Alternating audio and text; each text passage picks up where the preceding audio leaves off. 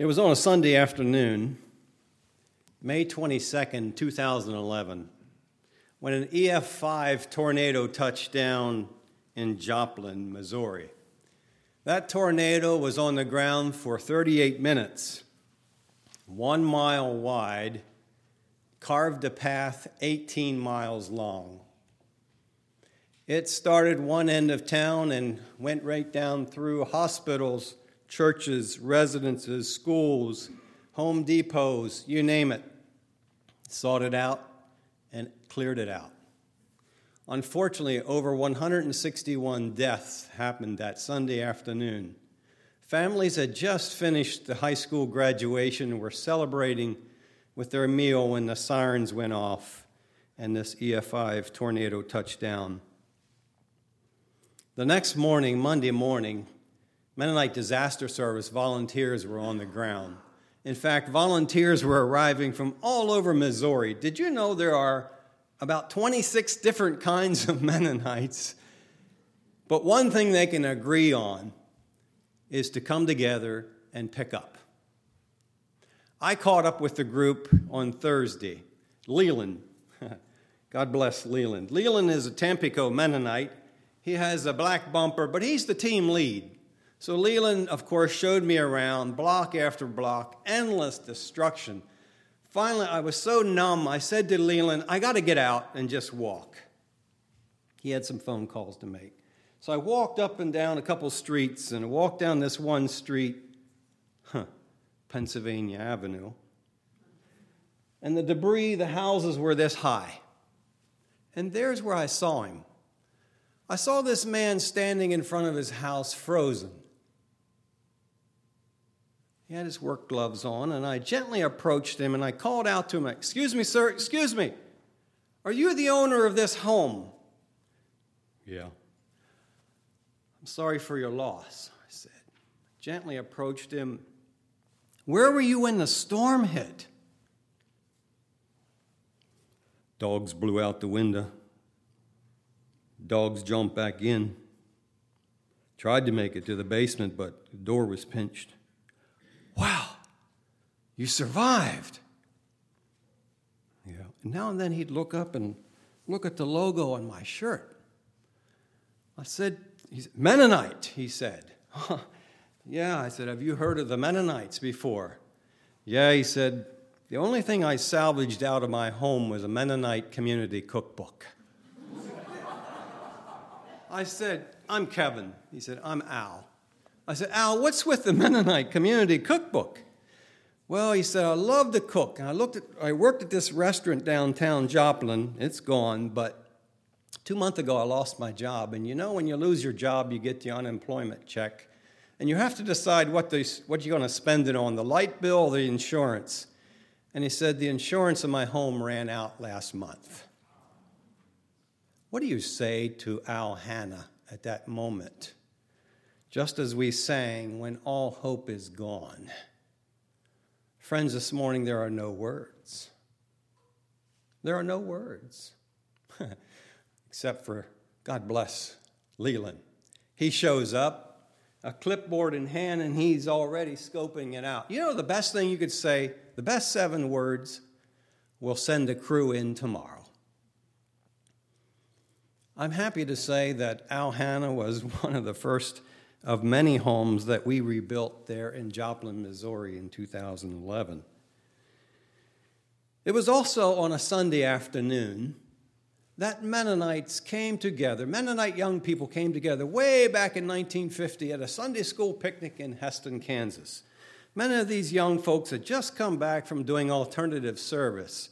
They might have been smoke jumping in Missoula, Montana, or dairy testing in northwestern Pennsylvania, or working in a mental hospital in Fresno, California. When they came back, and they sat around and they said, "We got to keep this thing called service. This does something formative for us." So they gathered that Sunday afternoon in Heston, Kansas, in a park, and decided, let's start. Why? The Arkansas River floods from, we got Tornado Alley here. And so they began this unit, or this organization called Mennonite Disaster Service. And of course, It spread like wildfire, pun intended, up into Canada, Indiana, Florida. Today, little did that Sunday school group meeting with those two churches in 1950 ever imagine that there would be 5,000 to 6,000 volunteers going out and serving each year. Little did they realize that these volunteers would show up on a Sunday night and work all week and go home Friday night or Saturday morning and making a profound difference. So you might say, where are we now? If we could listen intently, well, no, it's Sunday, so if this was tomorrow, we would hear hammers ringing hope in 20 different locations throughout the U.S. and Canada. Mennonite Disaster Service was once a part of MCC, but in 1994, we had a friendly split. So MCC responds to disasters outside of Canada and United States, Mennonite Central Committee, and MDS, we respond to disasters in U.S. and Canada.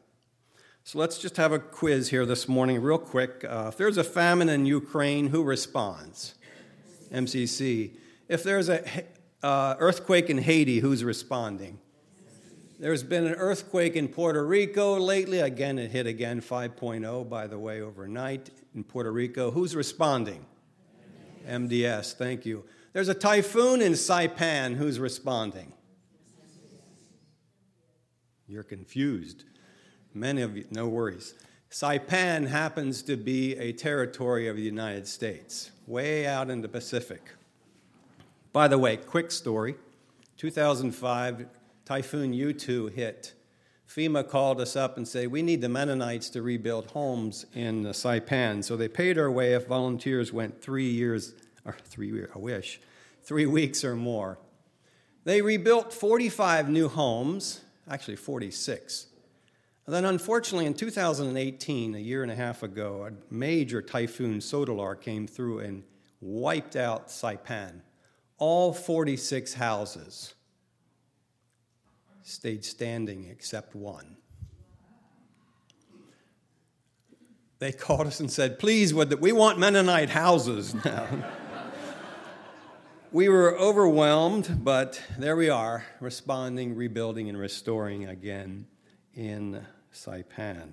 So from Saipan all the way to Puerto Rico, these 20 locations responding to the wildfires in California, the hurricanes in Texas, and in the panhandle of Florida, come up along the East Coast, Hurricane Florence and Michael in the Carolinas. And yes, we're still building private access bridges in West Virginia. So what if all these disasters, Beth was just asking how many staff we have working for us throughout US 26. Actually, when I started 16 years ago, we had 6 staff. That's an indication of climate change, brothers and sisters. It's one indication. But in my 16-year tenure with MDS, we've seen disasters quadruple. In fact, FEMA has a number. Since 1980, disasters have increased 400%, 85. Since 1985, disasters have increased 400%. Ocean water temperatures are creating more fuel for these disasters, for these storms. There's more energy. Hurricane Dorian that slammed the Bahamas and then into North Carolina, or Hurricane Michael that came into the Panhandle, suddenly blew up before it came ashore in Florida last year this time, or Hurricane Harvey that came ashore into Houston and then backed out, reloaded, and came back in again in 2017. It rained 54 inches in 3 days' time. Clearly, the climate has changed. So what are we doing about it? Well, some of the new things for Mennonite Disaster Service as we continue to respond is that we're taking people out of low-lying areas. I often say, I'm tired of going back and cleaning and mucking out and putting them back. So our vision now is to take whole communities out of these low-lying areas and rebuild them up onto higher ground. We've done that in White Sulphur Springs in West Virginia, 26 homes.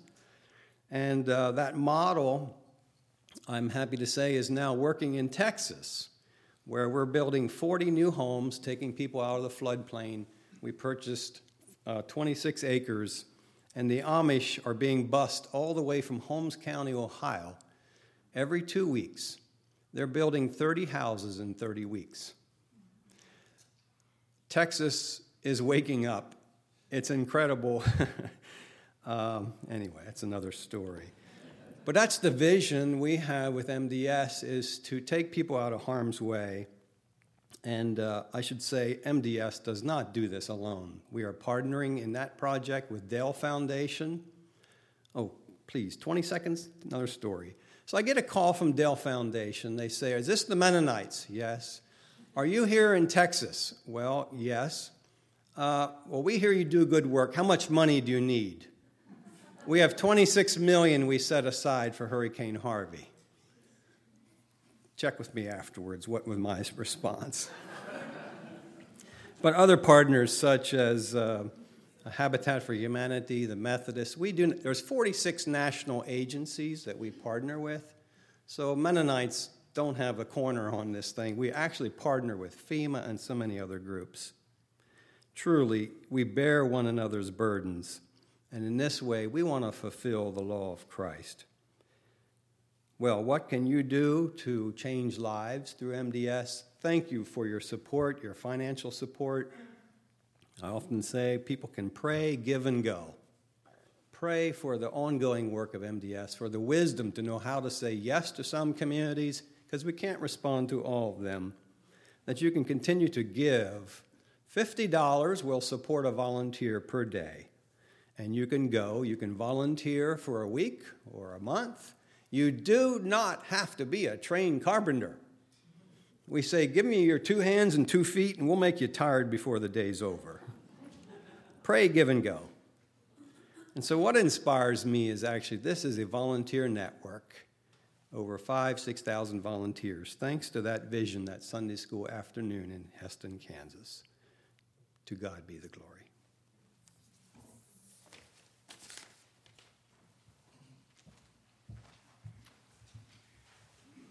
Let's sing the first verse of 396 as a response. The work is thine, O Christ.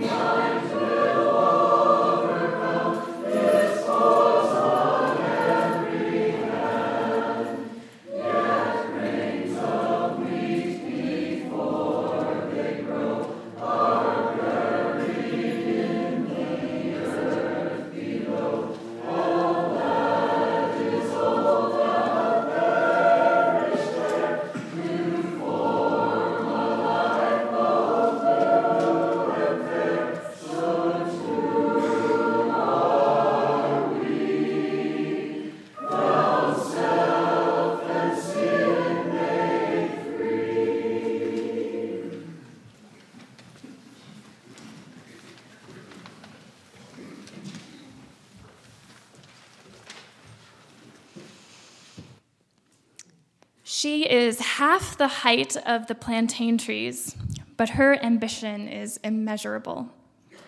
I am in Nicaragua, the land of the dragon fruit and the passion flower. Maria walks with me and my fellow travelers through groves of leafy green plantain trees. They offer welcome relief from the late morning sun. Her sun-scorched farm is just a few too many kilometers east to catch a cool ocean breeze. Maria doesn't seem to mind. The 28-year-old leads us through field and pasture with long strides and a farmer's cap. She has no time to bother with sun or sweat. We are happy, Maria tells us through an interpreter. We are so happy with the results from the plantain plants we received from the local university. The local university she mentions is a Catholic school run in nearby Rivas, Nicaragua. Here, in a dark, damp basement of an otherwise inconspicuous open-air building, students and staff dream of a better future for their country with tiny glass jars in hand. Their product comes with a hopeful promise. Genetic selection will increase plantain yields, improving resistance to disease and drought. In the poorest country in Central America, where half of all exports are tied to agriculture and 50% of the population works behind these shipments, foundational improvements to the agricultural industry are paramount. But such changes require teamwork. And that's where MEDA enters in. So I'll pause here for a second and ask if we could just watch a quick 2-minute video. So in my 2.5 years on the team here at MEDA, I have very much fallen in love with this way of helping, of sharing God's love. I believe in a dignified approach of equipping or empowering others, of unlocking God-given potential. I want to add on just a couple quick things to this video. I want to note that our projects and investments take into consideration 2 very important lenses. The first is social and gender equality, and the second is climate change. Also, we don't consider a project done until it is sustainable, replicable, scalable, and measurable. A lot of ubles there for you. And as the movie mentioned, from our beginning, it's been important that MEDA's presence is temporary, self-sustaining.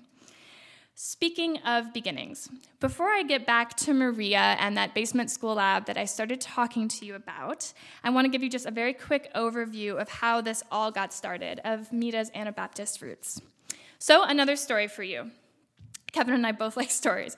In the 1950s, Mennonite refugees from Russia and East Germany had been dislocated following World War II, and some ended up in Paraguay and Uruguay. Can you imagine? In a completely new world so vastly different from their homes in Europe, these refugees needed help. Church organizations like MCC furnished basic needs, but more was needed. A small group of business people gathered at a hotel in Chicago in 1953. Among them was Ori Miller, the executive secretary of MCC at the time. They decided that instead of sending over any more stuff, they were going to look for a sustainable way, a way to use their expertise in business, and a way that could pool their own money to make an investment. And it worked. Thus began the Sirona Dairy in Paraguay. The name was chosen on the biblical term Sharon, the fertile pasture that is celebrated both in 1 Chronicles and Isaiah. In the years to come, the dairy would spin off into many other dairies and many other businesses. You can fact check me if you like. As Leslie mentioned, Carol E.B. Good is a longtime MEDA staffer here, but I am told that up to 80% of dairy products in Paraguay are linked back to this original Sirona dairy. MEDA's history from that first investment is a bit winding. There are many projects and many pieces, and not every project was successful. There were many learnings along the way. Notably, in the 1970s, MEDA merged with a very similarly named organization called MEBA, just to make things like a little more confusing. MEBA stands for Mennonite Industry and Business Associates, and this domestic community had thousands of members. This brought 2 groups together, both with an appreciation for business. So MEBA closer to home, MEDA internationally. And remember, this is a pretty radical concept at the time. Business as a tool for good. For many, yes, including many of us in our own congregations, being a business person, a successful business person, raised some eyebrows. The newly merged MEDA, which is the acronym that won out, created space for these working professionals to both serve others, to put their faith in action, to live out their Anabaptist values. For some time, MEDA did have projects domestically. If that business for good things sounds faintly familiar, you may tie that to Assets here in Lancaster City, which you may know of. Assets actually began as a MEDA project before, in MEDA fashion, it was released to continue to grow on its own. Fast forward to today, and MEDA is a worldwide organization. Between investments and active projects, we're in over 70 countries with hundreds of on-the-ground local partners and thousands of direct clients. We have local hubs. These are previously called chapters. These are supporter-led groups in North America. But in a very intentional decision, MEDA focuses its development work expertise internationally. So we go to places like Nicaragua, the land of the dragon fruit and the passion flower, and home to that local university in Rivas that I started to tell you about. Home to Maria, who is one of the people who inspires me in my work at MEDA. Maria, my age, my peer, she grew up on a farm like I did. So with a combination of supporter donations from people like me and you, and a partnership with the Canadian government, MEDA launched a project in Nicaragua. This particular project works with small-scale farmers by strategically focusing one step up the ladder, the businesses that provide the farmers with supplies and tools including genetically selected plants. The Rivas School's business operation was one of our selected partners. Now, with MEDA's financial support and our longtime expertise in agriculture, we were able to give new energy to this budding business, which was renamed the Vitro Plants Biofactory. Public demonstration plots were built so that farmers could see the difference better, healthy plants make. Production schedules at the biofactory were staggered to meet rising demand.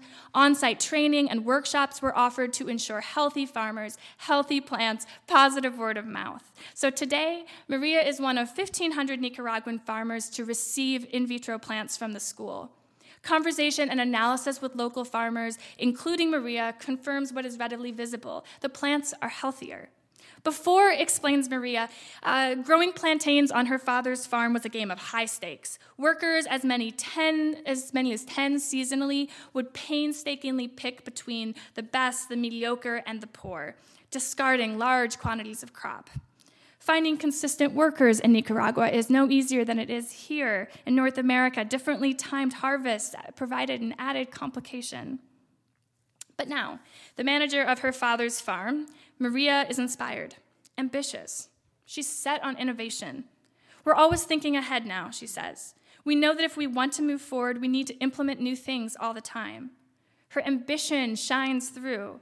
Not all the farm is like this yet, she says, indicating dragon fruit and dry pasture beyond. We need to renovate other areas using this technology. That's one of our goals. Almost as a personal reminder, she adds, but we need to do this little by little. Plants towering overhead, Maria tilts back her farmer's hat, daring the sun on her face. Somehow, little by little seems an obstacle this next generation farmer will inevitably conquer.